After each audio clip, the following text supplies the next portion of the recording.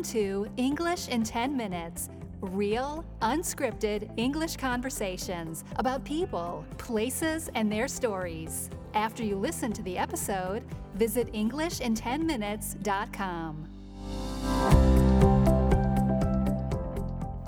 Today I'm talking once again with my friend Yassine, and last time we talked about Swiss languages, and you told us a lot of really interesting things. And now I want to move on to something similar, but equally interesting, which is Swiss identity. And because you have these four languages, it's very interesting to see how a national identity can be formed. And so you would say, or I would say, and I'm sure you would too, that you're quite a patriotic Swiss person. Yeah, it's quite true, yeah. And so if you have these different types of people, you know, French speakers, German speakers, what is it that brings them all together to make a Swiss person?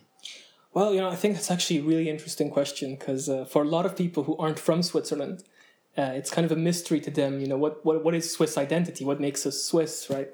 And, in a way, we don't have a single identity, right? So as you know, Switzerland is a federal country. Officially, it's a confederation. And so every state in Switzerland, called cantons, technically they have their own parliament, their own government. Like Geneva, for example, is a republic. That's the Republic and Canton of Geneva. We have our own national anthem here. We used to have our own local dialects. Few words have stayed alive. So I think, first and foremost, when you're Swiss, you are from your commune or canton. So, for example, I'm first and foremost a Bündner, which is someone from Graubünden. However, we have a few values which unify us, right? So the languages, which in some countries seem like such an important aspect of identity, here we understand it's only one aspect, not necessarily the most important one. So I think probably the number one aspect is we're all very proud of the way our politics work, and namely direct democracy. Okay, and so a couple of things that are really interesting already is that even though you've lived in Geneva basically your whole life, yes, that's you actually consider true, yourself, in terms of cantons, to be from Graubünden, where your mother is from. Yes, that's true. So here when you're born, on your passport you have a lieu d'origine in French, which is your place of origin, and it's always your mother's, right? Although it could be your father's, I'm not sure. In my case, he's Moroccan, so I didn't get that option. But since she's from Graubünden, on my passport it says I am, Grison in French, or Bündner in German.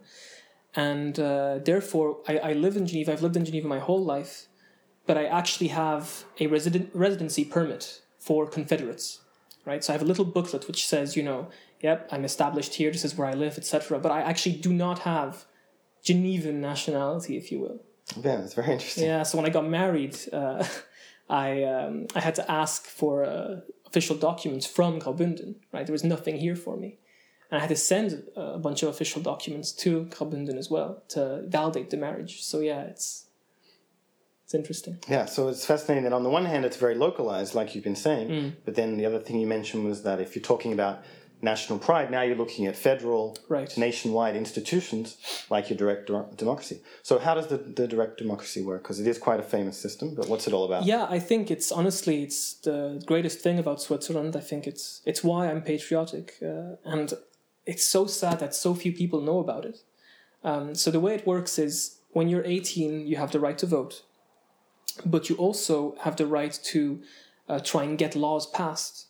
And what I mean by that is you can try and start an initiative. It's called, at least, initiative in French.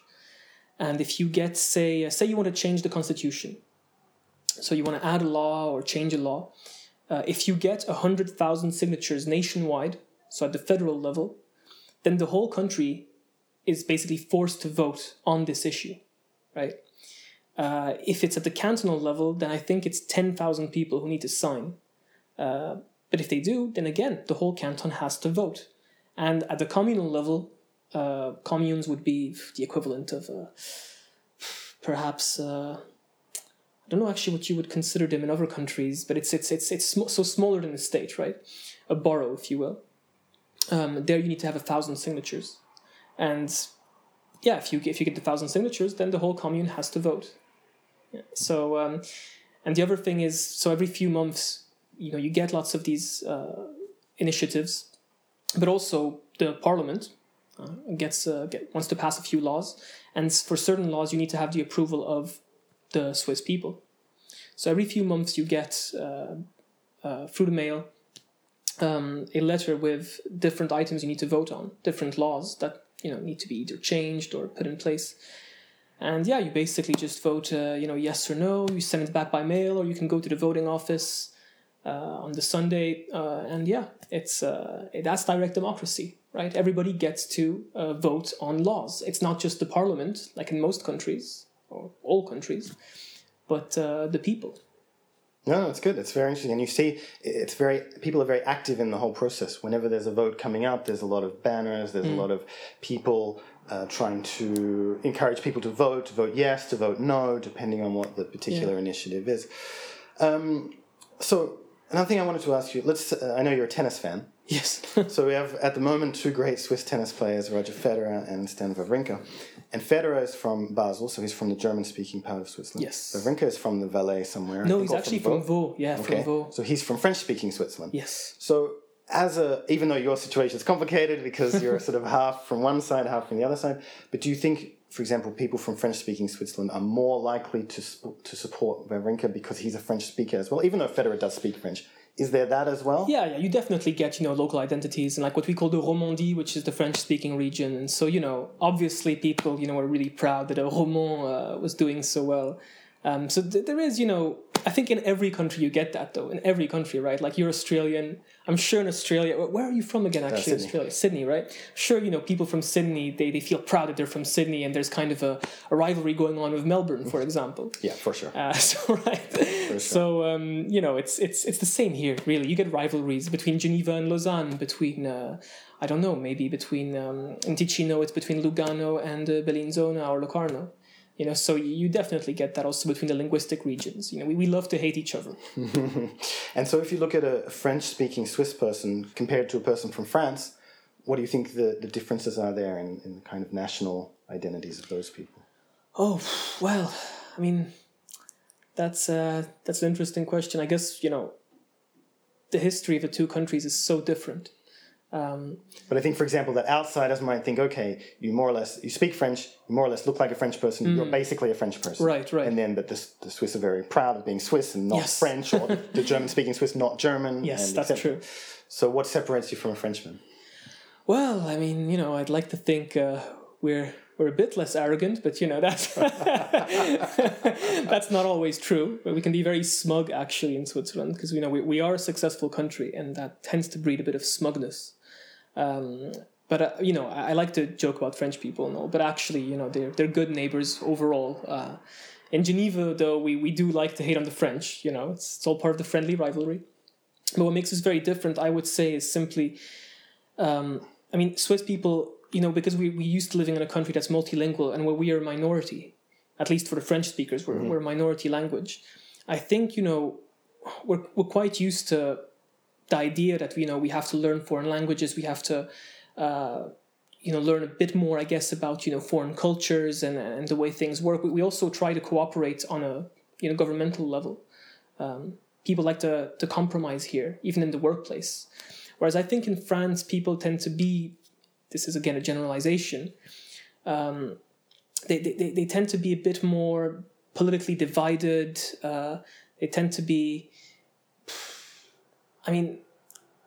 we like to say that they're a bit, a bit arrogant sometimes, but that's just because, when you are this minority, like we are, the French do sometimes make fun of you, for your accent, for that, funny way you speak, the same way they make fun of Belgians, right?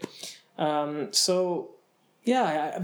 fundamentally, we're all Europeans, we're not that different. But if you're a smaller polity, like you said, then it helps to unify internally within your smaller group. Yeah. Whereas a larger country like France has divisions and things like that. But France, it's so centralized, right? That's the big thing. France is a very centralized country. Paris is the center of the world, right, to them. Whereas no Swiss person will ever think that Bern is the center of the world or Geneva, right? We just don't have that delusion. But that being said, I know plenty of lovely French people who, usually not from Paris, but who are a lot like the Swiss. They say people from Brittany will have a very proud local Breton culture and identity. So yeah. All right. So thank you very much. Oh, you're welcome.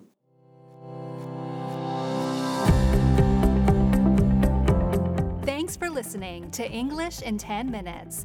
To download a worksheet for this episode, including the most useful vocabulary and a full transcript of the conversation, visit EnglishinTenMinutes.com.